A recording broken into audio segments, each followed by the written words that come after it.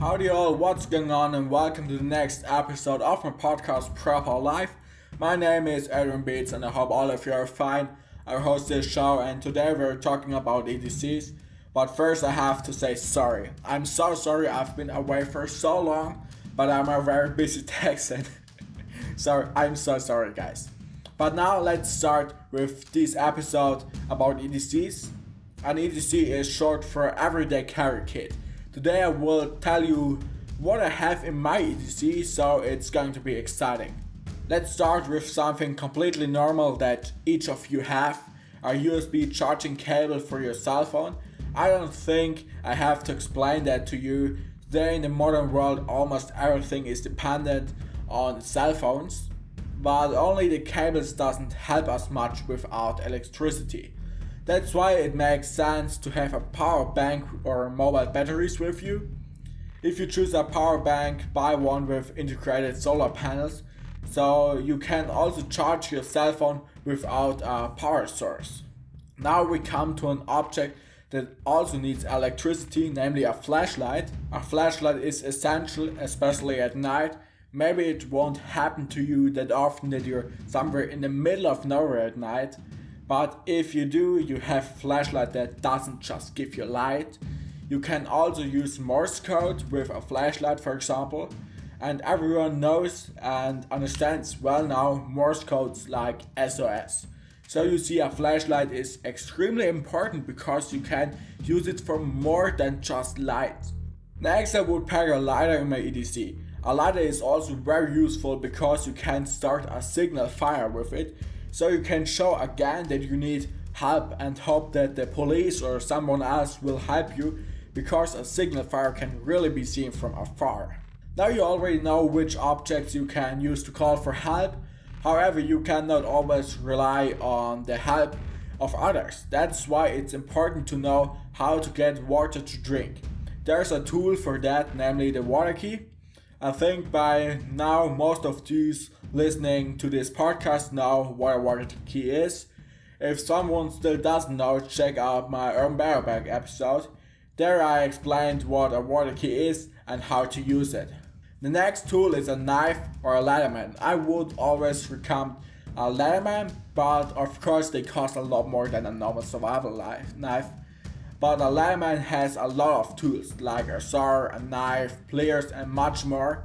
In contrast, a knife has only the blade and ideally a glass breaker.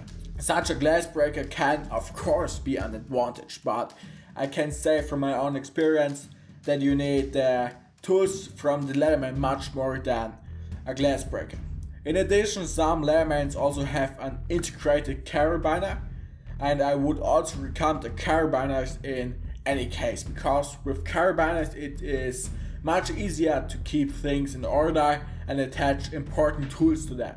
And thanks to the integrated carabiner in the Leatherman, you can easily hang it on your pants, for example. This is also another point for the Leatherman and against a normal survival knife, but in the end it's your decision whether you choose the Leatherman or the knife. A lockpick set can also be useful because if you know how to use it, you can get in anywhere quickly and unnoticed. For example, you can sleep in an old ranch barn, even it's raining outside. Okay. However, it's probably bad to ask the man who lives in the range because otherwise you might not be able to wake up the next morning.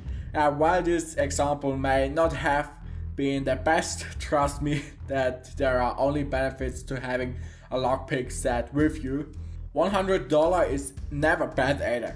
Even if most people are quite friendly and will certainly help you in an emergency situation, there are always people who don't do that. And that's why some cash is good. Going back to the ranch example from earlier, for example, if you have now asked the ranch owner if he would give you shelter or if you want to make a cell phone call and the man is not as friendly and helpful as can happen, it's especially good if you can pay him something in return, because most of the time if you pay a little, people become much more friendlier. So always have some cash in your EDC. Another thing I have with me in the EDC is a pen.